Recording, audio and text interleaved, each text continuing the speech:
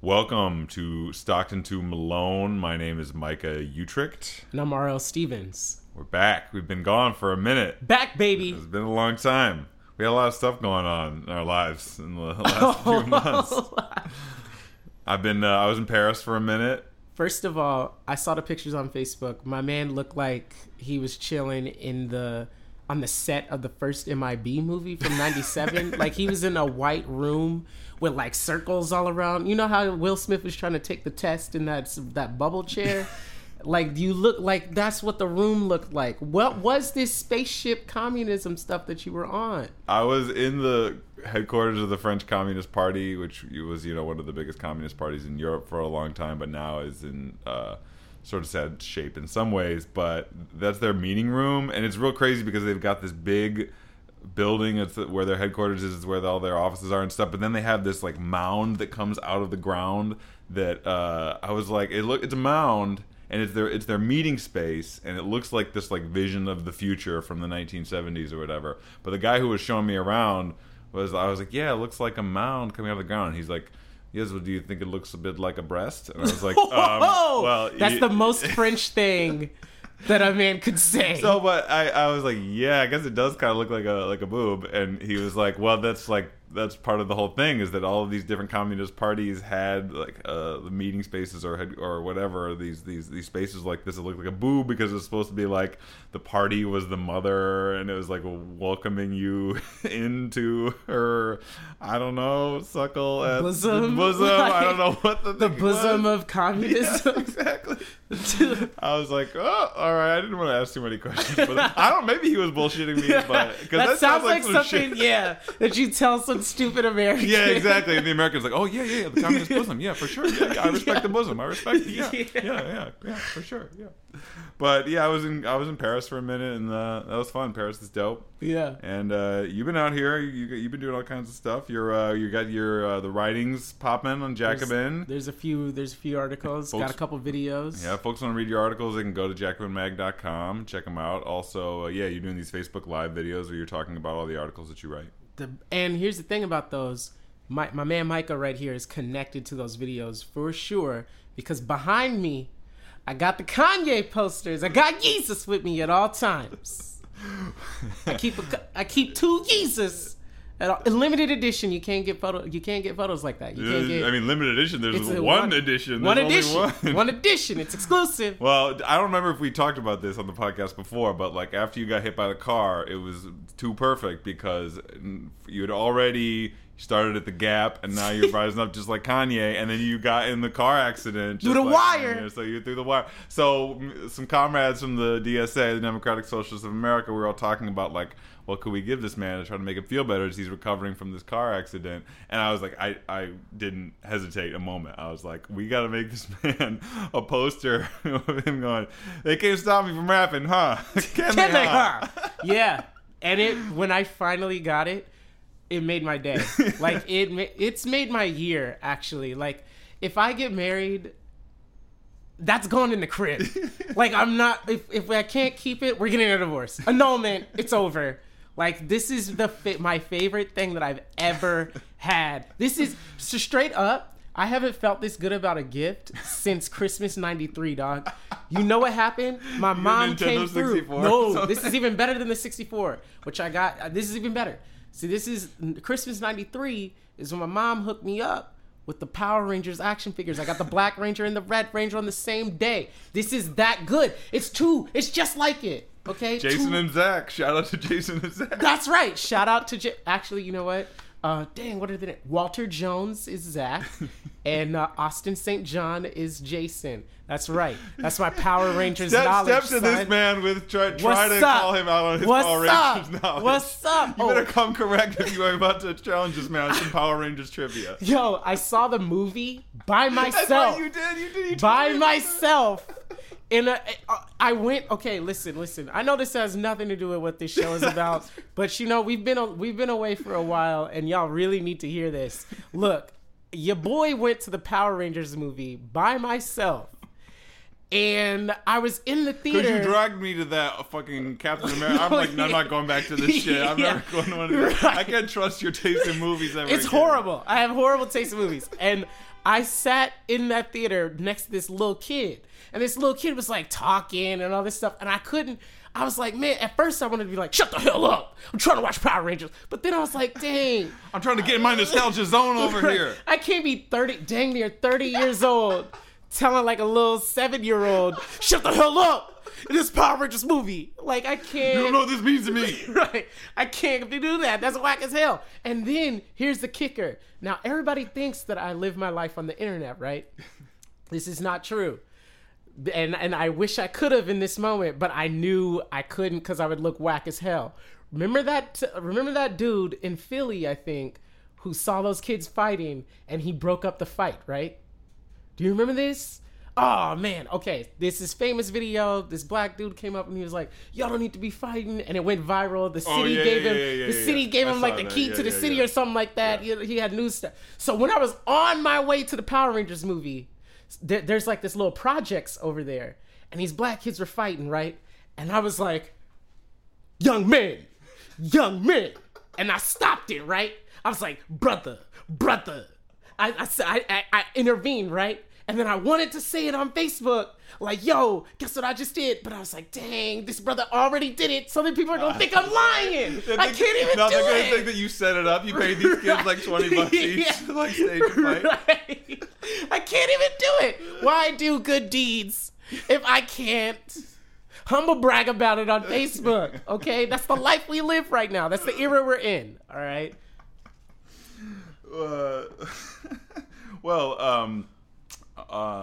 Total.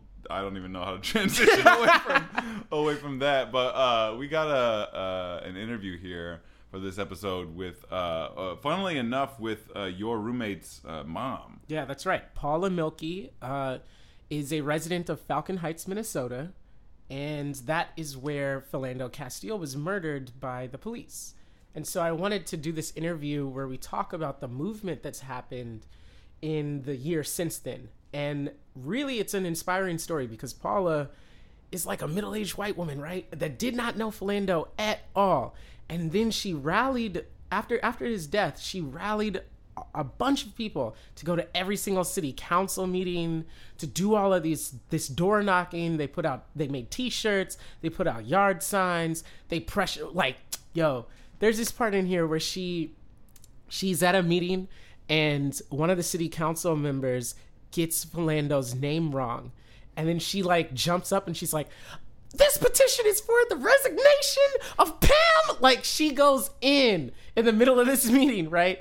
And she just had gone from someone who hadn't done any activism at all, really, to being inspired by her son, my roommate, Luke, who had been doing a lot of stuff with the 4th Precinct shutdown after the Jamar Clark killing. He had done stuff with like Occupy Homes and foreclosure defense, and she kind of... And just to be clear, you're talking about a separate police shooting. Oh yeah, separate police shooting. And then there's another one with this Justine Diamond thing, you know, that finally got the police chief to resign in Minneapolis. But like, there's this whole story here of like what it means to actually get involved for everyday people and how that experience of like fighting together can be transformative personally. And so that's the real thing that we wanted to bring to you with this one. It the fight is ongoing, so it's not like it's something where it's like, and then they won, like at the like end credits scene. It's more about like the journey. Well, and there's still the question, you know, her interview raises a lot of questions, right? Like whether or not even the strategy that they're pursuing is like the correct one. But that's not really the point. It's more about what it looks like the kind of personal transformations that happen when people like Paula just decide to engage in this kind of activism. Like no one told her this is something she should do. She was just like so personally moved by it. And there's lots of very interesting stuff about her own relationship with Luke, who's her son, who's an organizer now in Chicago. And then there's lots of like fascinating stuff about what the personal stuff of organizing for political change actually looks like. And now we recorded this, and then your boy went off and went Terry Gross in PR on some of these segments. Well, you had some technical difficulties, right? Yeah, so we had to record the interview twice, and then I was trying to do these voiceovers, And so we're gonna take you into a bunch of different places on the total length of this podcast, from you yelling about the Power Rangers to, but then she was totally transformed at the city council meeting. Yeah. And Micah has the voice for it, and so he should be the one doing them. And for some reason, I'm on the thing. Like, so, yeah. I hope you all get something out of it.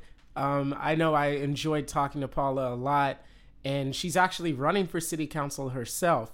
And so breaking news. But I'm really excited to see where things go from here. I don't even want this intro to end, though, because the folks obviously can't see us. They don't know that we're like standing around this mic, like we're like in the middle of a Rap freestyle. City, Yeah, like exactly. the old Rap City freestyles in the basement.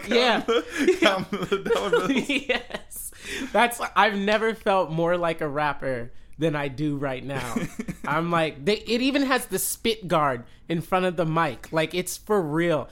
Juan, can I get a little what's up, Juan? Yeah, Juan Shout out to Juan. This is Juan's studio right now. We done upgraded. We done came out the supply closet, and we got spit guards on mics now, son. What's good? That's it. Or should you just say Oh yeah, interview with Paula? And now here's the interview with Paula Milkey. Wait, say it again, because just give it space first. Let it breathe. And now here's an interview with Paula Milkey. My son, Luke, was involved in the occupation of the 4th Precinct in Minneapolis after Jamar Clark was shot and killed by Minneapolis police. And I knew that he was there, and he was there starting fires. I knew that he was there helping with food. And Thanksgiving Day, he had dinner at our home, and I had made double of some of the items we had for dinner, and he was bringing food there, and he had prepared some food to bring. You're hearing these things, and I knew that he was part of the out on 94 when they shut down 94 and arrested. And this wasn't his first time that he had done activism, and I had gone from the early years of like, why are you doing this? And it was all so new to me. I didn't know anyone who had done it, and then evolved to admiring the passion and the conviction and just learn from him. And then the hard thing for me was this shooting of Philando Castile by a police officer happening blocks from her home. Didn't expect it to happen here, and it happened just within days of Luke moving. And right away we reached out to our sons, and it was very emotional, a phone call. And I told Luke that you're not here, but I'll be your arms and legs. Just coach me through this. And that's kind of a commitment that I made to him. But just things, Philando was killed in the evening on July 6th, and just things started coming out in the news on July 7th. And I walked over to the makeshift memorials, and already children had signs about Mr. Phil, and flowers were there, and residents were there, and it was just, you just had to go. And I brought this container of chalk because I'm a writer and a word person, and I wanted people to express themselves. And then when I would come home from work the next couple of days, I would go and I would read the messages that people wrote, and I just, Wellstone was important to us here in Minnesota, and his motto was, we all do better when we do better. And I just started thinking about that, and Wellstone's colors are green, and our city's colors are green, and I had t-shirts made up that said, we can do better. And I kept waiting for our city to do something to react to this, and nothing was happening. And the teachers at our elementary school and staff had organized a walk because I wanted to assure their children of color, their students, that this isn't okay and you're safe here and we care about you. And they organized a march from the elementary school to the memorial site. And I came with my box of t-shirts and just gave them out to staff, but I gave them out to people I knew. I gave one to Mayor Lindstrom, and I was wearing one, and we walked, and it was a pretty emotional walk to be with these children and their fathers, and just the sadness around it all. And then our city held to know that, I mean, how do you explain to the children that this man was killed by a police officer. But he worked in schools, and that was such a part of it. The signs and the notes from the children at the memorial site was Mr. Phil. And to learn that he called him Mr. Phil, and you start hearing people sharing their stories about Mr. Phil. And Chelsea Elementary School where he had worked in the summer, is just on the corner of Falcon Heights and St. Paul. I mean, it's just right there. Philando's life mattered, but the city council didn't get it. Listen as Paula recounts a city council session days following Philando's murder. There was a special meeting of the city council, and then there was this large listening session, and it was the city hall was just packed with people, and it was residents coming to say, I don't have any problems with policing in St. Anthony. They've always been responsive. And then packed with people who were there to share their stories and share how they had told council before about racial profiling they had seen, or they warned friends of color about be careful when you're driving in Falcon Heights. And you just started hearing this and just realized how the perception that you had in your city wasn't what was really true and happening. And it was just a very sad feeling. Did any stories stand out that you recall from early on? I serve on our library board, and when I had a manager tell me an employee was afraid to drive through our city, and when I heard from our mom, a mom that she would tell her son when he drove to the library, the typical route often is to come up Snelling.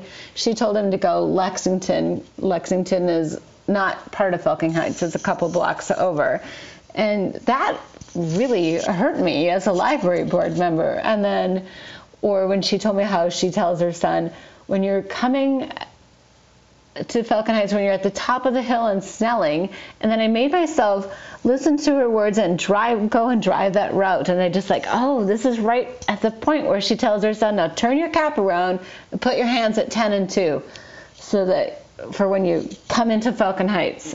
And that was just a really sickening thought to know that you had to warn your teenage son, your black son, on how to drive when you're coming into Falcon Heights. And these were not conversations that you were having with your children? No. When people tell me about educating their sons about driving while black, and just wow, I never crossed my mind to do it. And just what a different world. It was just a really harsh wake-up call.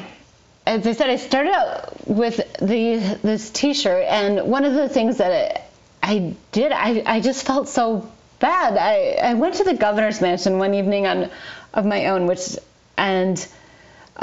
occupiers were there, and they were having an evening. They call it a block party that night. They had music and food, and I went and I met Jacob Latta, and he was one of the key organizers of it. And I just gave him a hug and said, I'm from Falcon Heights, and I'm so sorry, but I believe our city can do better. And I was wearing my shirt, and then I just wanted to bring people together who were feeling the way that I felt. So I went back and I listened to the recordings of the city council meetings and people who had shared and captured their names. And I didn't know these people necessarily, and when you talk at a community forum, you have to give your street address. So I captured addresses, and I took some of those addresses and I drove around town and knocked on doors and said, I heard you speak, or I left them a note and I heard you, and reach out to me. And so I set a date and held a meeting. It was the afternoon of my birthday, and people didn't know, it didn't matter, and I said, this is kind of a weird way to spend your birthday, but it means a lot to me. And so we had this meeting and had an agenda, and we just shared what we'd been reading, and we just started becoming a resource for each other. And I said, well, we have to have a name so that we can connect people. We wanted to set up a group Facebook page, and we just looked at my shirt and said, Falcon Heights, we can do better. And that's what it started on. And we pretty much have met every Sunday since July 31st, with the exception of a couple, because maybe too many people were out of town or it was a holiday. or we knew there was a break in city council meetings. So most of our meetings were timed around and themed around what is the agenda, what's happening with our city.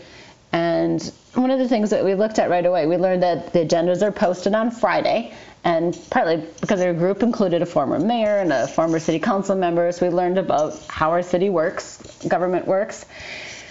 And we looked at these agendas, and one of the things we learned that Philando was never on the agenda. So that was one of our initial charges, that we were going to be at every city council meeting, and every meeting ends with community forum, and we were going to talk about Philando. So it was never could be just brushed away. And you've done that for a year now. Yes. And in the beginning, there were many people there, and the community forum could go on for a very long time. And I would say that for the last several months, there's been a handful.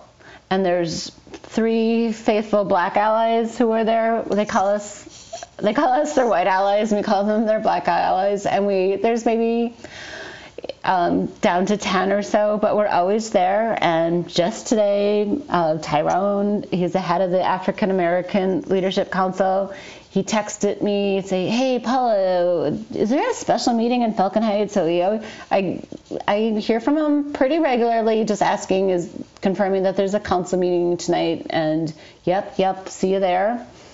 And just try to reach out and support each other, making sure that we're all know what's happening in the city. That large listening session where people are pouring out their stories about policing in Falcon Heights, and our council sat there listening and pretty stone-faced. And the last person to speak was Valerie Castile, Philando's mom, and talking about her son. And she ended with, "Falcon Heights, you need to get this right." And that was a feeling for so many of us. We're this small city, 5 city council members. We don't have these layers of bureaucracy. If anyone can get it right, it should be Falcon Heights, with this progressive city, right? And she said that, and then it was time for the council to kind of react and talk. And it got to this one council member, Pam Harris. And Pam said, "I really enjoyed the stories about Philandro and the children." And she had his name wrong, which I was like, oh my gosh. And then it was like, it was a comment that you would make at an end of a memorial service when people shared their favorite memory of a loved one. It was like, weren't you listening to what people are saying about policing in our city? And I was this crazy woman wearing my "We Can Do Better" shirt, and I just jumped up, and I had a clipboard with me, and I'd been gathering signatures, and I scratched out what's at the top of my page, and I made it for a petition, and I yelled out, "I have a petition asking for the resignation of Pam Harris." And I just started walking up to people and getting signatures. And I serve on our library board, and Pam Harris serves on the board of the Friends of the Library. So the first thing I did when I got home, I had to call the library chair and say, "I just have to let you know, it'll be in the media tomorrow that I asked for Pam Harris to resign from our city council." And so that was, so that did happen the next day. And so it definitely changed the relationship that I had with Pam. Organizing has consequences. We tend to think of those consequences in terms of social transformation at a grand scale, but it also has consequences for our personal relationships. In a small town like Falcon Heights, those social consequences can be intense. Let's listen to Paula describe how her organizing and activism has impacted her social relationships in her community. I made sure that I was wearing that shirt pretty much at every city council meeting. And then there was a neighborhood gathering, and the host is a friend of mine. She, bless her heart, she said, "Thank you for all that you're doing." I think if 2 people came wearing matching shirts, that it would spark a conversation, but nobody wanted to talk about it. So then I would test things, and I would just say, "So how do you feel about Philando's shooting?" And people would shut me down pretty fast. And an answer that I got from people, and it was always the council's answer, was, "Well, we want to wait until to see what the charges are. We want to see how this plays out." And no one wanted to say, "We can't take sides. There's so many things we don't know." And people just, I think finally conversation started to change a little bit when John Choi charge Yanis with manslaughter. I know when I heard the news, I was at work and I just screamed, yes, yes, yes, because it felt like you were just hitting your head against the wall and you just being noisy. And it felt like then people started to listen and think maybe you've got something there.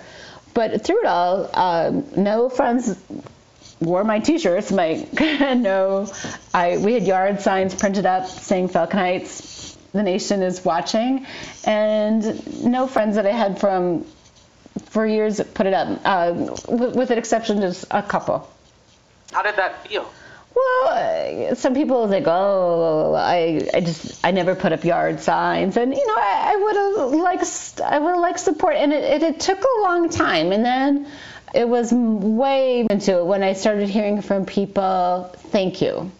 And I tell you, one of the most gratifying times, because we would, and I would ask for Luke, what should we be doing? And I called a lot of people. I called Jason Soul from NAACP and said, Jason, what can we do to get our council move? And we still quote him. Jason said, your council is putting you to sleep. We said, we know, but we can't figure out what to do and how to get them to move. And we'd always come back to, we have to have a petition. And many people are like, oh, I'm really uncomfortable with petitioning. And it came down to, we have to end this contract. And it's like, it's now or never. We have to do this petition, and we got enough people on board. And that is going to be a day that I'll never forget. And, working on our talking points and getting them together. And we had a young activist come and do training, and people were like, oh, we don't do training. We've been talking about this for months. And it was great. She trained us, and then it was said, okay, now role play. We all looked at it like, whoa, we need to train, we need to practice. But I looked around my living room, and there were 22 of us, white, middle-aged, old people, and we had our clipboards, and we were ready. And we said, okay, let's go out, and we'll come back for lunch, and we'll talk about it. And we were just so excited. And to know that within that first weekend, 222 people signed our petition. And my first door I knocked on, he said, oh my gosh, I've never experienced the kind of policing that I have in other cities that I have in St. Anthony. I'm just here visiting my mom. And so many people, we were scared to do this, and we came back at lunch, we came back at the end of the day, and the most common response we received from anyone was, thank you for what you're doing. Thank you. That was affirmation that we weren't crazy, this little group that kept going to every meeting and taking notes, and we took notes, and we posted our meeting notes, and we got together and talked about, okay, this is the schedule for this week. We had these 3 meetings, and we would divvy up the schedule, and then we'd come back and share our notes. And we came back with and resolutions. We wrote resolutions. We'd bring them to meetings, and so much of it centered around the contract. One of the items in the contract was that the city council could mandate that the chief police come and take questions. And so that was one of our very first resolutions, because at our first meeting, Bobby Thomas was with us, and Bobby Thomas is in his 80s, black, moved in Falcon Heights in 76, marched in the civil rights. And he said, I want to ask the chief some questions. And we wanted to know about what kind of training do our police officers get? Do they ticket at their own discretion? Do you have a policy for this ticketing? And we just had some things we wanted to know about policing in our city. And so we drafted this letter on Bobby's behalf and gathered signatures and presented this and demanded that the chief banks have come and take our questions. Take questions. And we said, it's not going to be adversary. We just take some questions. Is there first aid training? Why wasn't first aid administered right away? And then we looked and read the contract, and in the end we felt like we knew the contracts better than the council. And that was one of the pieces in the contract. Council could demand that the chief come to a meeting. And they never pushed, never asked. And we kept pushing. And then one day they got back to us, and just to pacify us said, okay, Chief Mangsteth will meet with We Can Do Better. Well, that made us mad, because we all know our public meeting laws, open meeting laws. You can't give a handful of citizens, and we didn't feel that who are we that we could have a meeting that wouldn't be open to others. So we just started spreading the word and inviting the media because we thought what he said others should hear, and we wanted to be able to share it. That was in probably December timeframe. I'd have to look back and get the exact date, but yeah, they thought we'd go away by giving us our own meeting, and we asked to hold it at City Hall and held it, and just kept growing and growing. And first we had some person there saying media can't be here, and we didn't back down, and media got to come to our meeting. Change doesn't happen if you sit quietly, so we knew we had to be loud, and we didn't want residents to forget what happened in our city, and we didn't want our city council to forget. And so that was one of the things we did, was look at, besides attending every meeting and looking at, maybe we weren't going to go occupy. I mean, we talked to Luke, and he tells ideas like, oh, wait a minute, we're all working during the day. It'd be hard for us to go and just occupy the work setting of one of the council members. So we couldn't maybe do some of those things, but we had to keep coming up with what could we do to keep it in the media. And the research that Luke did helped a lot, garner media coverage about showing the racial profiling that was happening in policing in our city. We brainstormed events. We were going to hold a clinic on people could have their broken taillights, and thankfully people brought to our attention that you're asking people to drive down Larpenteur with a broken taillight. You know, that's kind of making light of being ticketing. So we canceled that event. We did things. The memorial site, people were still putting a lot of flowers out, and we decided we'd come up with we called it a pop-up memorial. So a member's daughter-in-law was an architect, art professor at the U of M helped. We just pulled people together and we made a memorial. We connected with the Castile family and held a memorial and invited media to come, and Black Lives Matter to come and have a part in it. And I had about 140 people come, and just don't let people forget what happened. We were just trying to do as much as we could on our end, because the governor's occupation was shut down by that point. And so we were just looking at what else can we do. So we were relentless. Paula and Falcon Heights We Can Do Better were gaining momentum.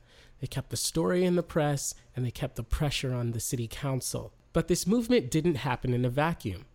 What was the relationship between this group of mostly middle-aged and older white people and Black Lives Matter? So Black Lives Matter started out right away with occupying the governor's mansion, and then that was shut down, and then a smaller group split it off and occupied Falcon Heights City Hall. And we learned that it did bring up breakfast and food, and they were just there for a few days, and then there was a group split off that was AR-14, and it was young activists that were, and so there were a couple different groups happening, the Justice for Orlando, Black Lives Matter, St. Paul, different groups, and many of them were coming to city council meetings and sharing during the community forum and being loud and just like us and demanding change in the police contract. And I know there was a very heated moment at a city council meeting where the young activists had gone to the mayor's house and did a peace circle, and they invited him out into a circle, and they recorded it and shared it on their Facebook page and just asked him really good questions, and he answered them, and he told them about how democracy works, and he come to a meeting and he encouraged them to come. And this was a really turning point in a lot of this activism for us and help bridge the groups together. He encouraged them to come to a city council workshop, and at this point the city council was going to talk about forming a task force.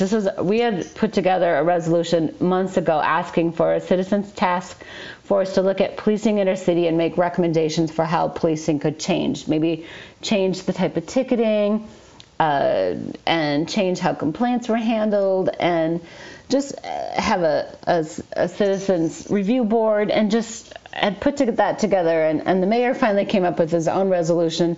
He was going to share it with the city council at this workshop. And so the youth really believed they could come and have a voice there. And the city council workshop is one you can't participate, you can only listen.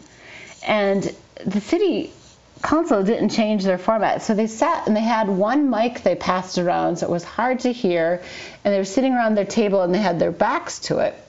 And the room was packed. People wanted to talk about changing the contract and forming this task force. And Mayor Lindstrom said, but we don't have data. And the room exploded because the data had already been published in the media that showed the racial profiling. So when he said, I don't have data, it just lit a spark in the room, and people became very vocal. And there was all this yelling going on in the room. And someone was like, wait, we got to have this task force. This is the one thing we can get our council to agree on. We've worked so hard. And people were yelling, you've worked hard. Look at these black activists. And there was just yelling. And John Thompson and Chuck Lucheski and a group were just yelling at each other. And then I don't know what it was that broke. And they just embraced and hugged. And that story was published in the media. And John and Chuck exchanged phone numbers and met one-on-one, and just, we knew we were fighting for the same thing. And John has been at many meetings that we have and been at, and so we were just working together. They took on maybe a bigger role because they were attending St. Anthony City Council meetings. They were still fighting for change within Minneapolis and St. Paul. Governor Dayton had formed a task force. So they were spread thinner, and we kept our focus on Falcon Heights because that's where we need to make change. Can you explain what that focus actually meant in practice? One of the very first things that we were setting and tracked down was the contract with St. Anthony. So our city had contracted for 22 years, and we were able to find online different versions, and the contract really hadn't changed much, except that it had gone from being a 3-year contract to the last time around being a 5-year contract with this annual opt-out. And the crazy part to us was Flanda was killed on July 6th, and our city council could have opted out of that contract on July 15th with no financial ramifications. And they had a special meeting with the lawyers and opted not to.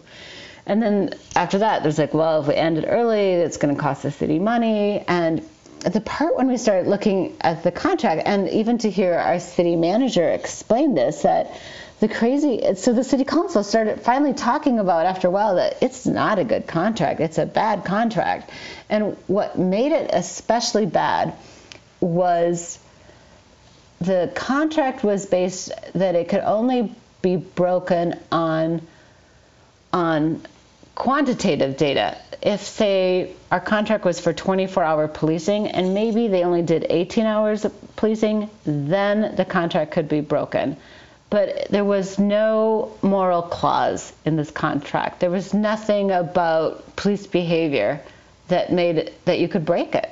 So that just seems so crazy. We had this police officer shoot someone and kill someone, murder someone during a traffic stop, and that wasn't breach of contract. And so it wasn't always so much just ending the contract, but end it and rewrite it and make it a better contract, that at a minimum that we were pushing for, to change the contract, end the contract. And we weren't going to give up on that. They didn't give up on pursuing the contract in Falcon Heights, but it required them to do things that they weren't comfortable with.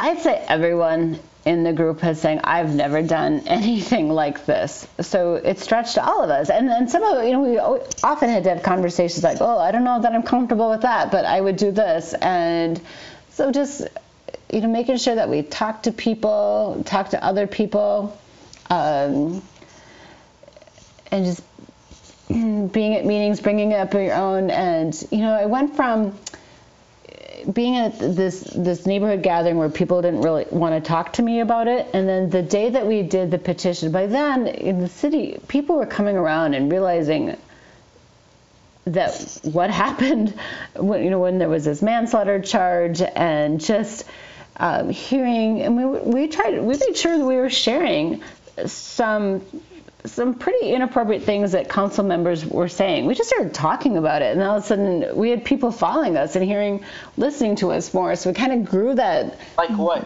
What was an example of these things? Well, like when a city council member said,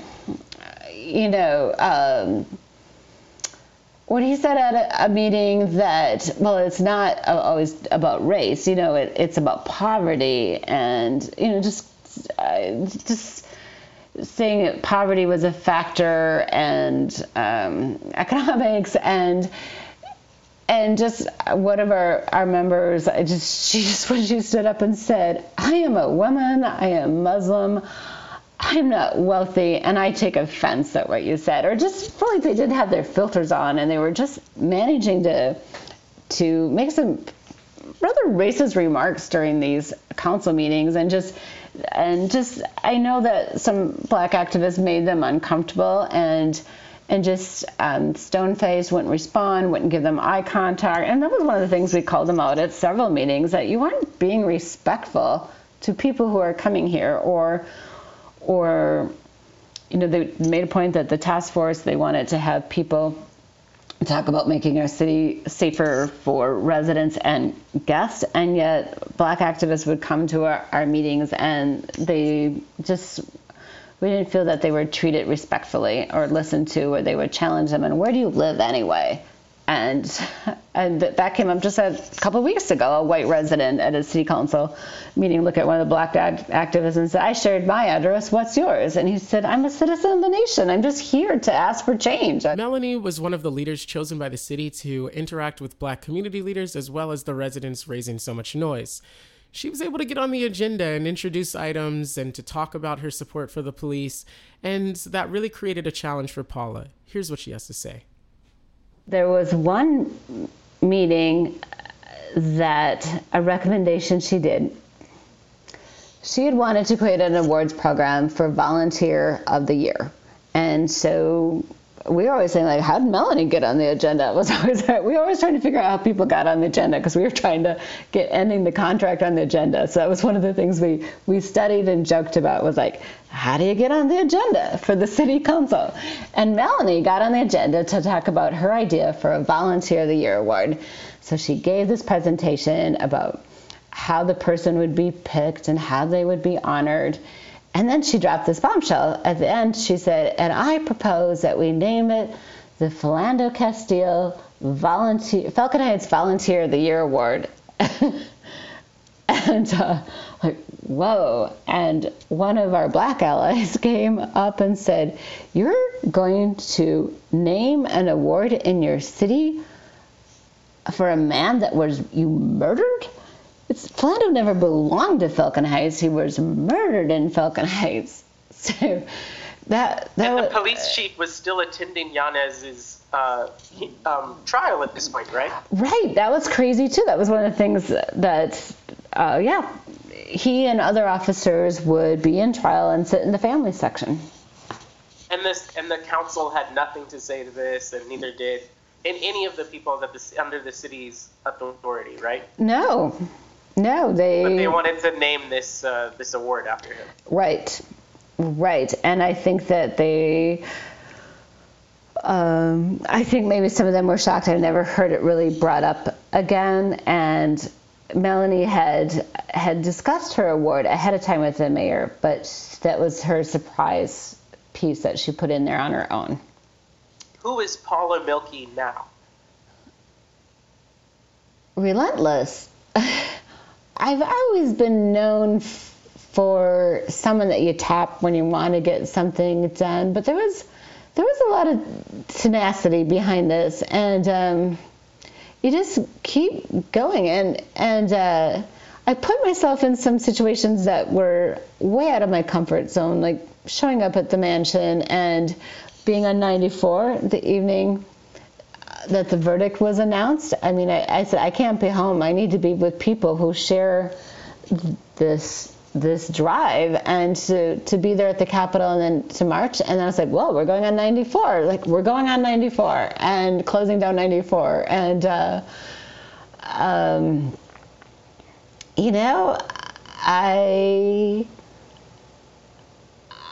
I would say that I can see myself doing it again. I mean, I will always be selective of what things I'm going to put my passion behind, because it's draining. It takes a lot of commitment. Just today, I can tell you one thing that's changed. I own a business, and every Tuesday at 5 o'clock, 2-3 cars pull up and park in front of my building, and these elderly people get out, and they have done this for more than a decade, rallied for peace. They stand with their peace signs on the Franklin Avenue Bridge. And today I looked out and I saw this woman, and she's older. I said, yeah, I'm going to do it her way when I'm her age, because if you're standing for a long time holding a sign, your hands fall asleep. And I looked at her, and she had a string attached to her sign, and she had the sign hung around her neck. I thought, that's how I'm going to do it when I'm her age. So you're in it for the long haul. Yeah, because you know what? There was time when you thought, oh, look at those crazy people. And now you look at it and think, it is a really emotional, binding experience to be surrounded by people who share your conviction and your passion for change. And your son, and your relationship with your son, like, how has that actually changed? Because now you know what that fire feels like, right?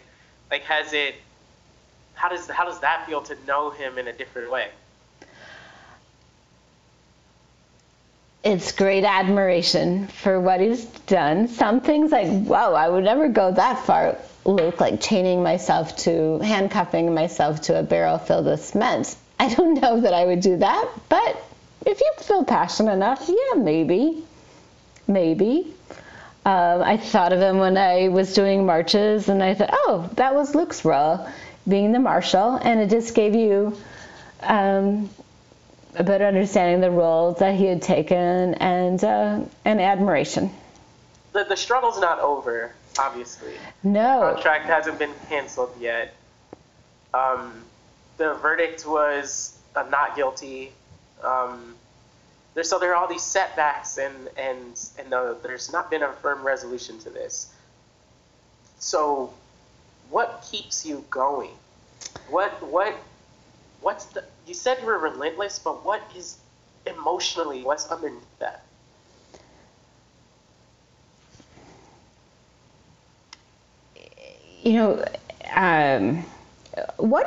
A piece of it that's been frustrating, that this opt-out for the contract is July 15th, and the city hasn't ended the contract. And a disappointment for us is that the only reason the city started to looking outside of St. Anthony, looking to other sources for policing, was a resolution that was passed by the St. Anthony City Council that put the liability on Falcon Heights if there was a police stop that went awry. They put the liability on Falcon, and that was what angered and spurred the change from the city council to looking to change policing, because they said we can't go for it. And to hear a council member saying, we never stopped having trust or faith in St. Anthony, and look at what they did to us. And that saddened us to know that was what is bringing along change. It wasn't the voices that they've heard from the last 11 months, 12 months.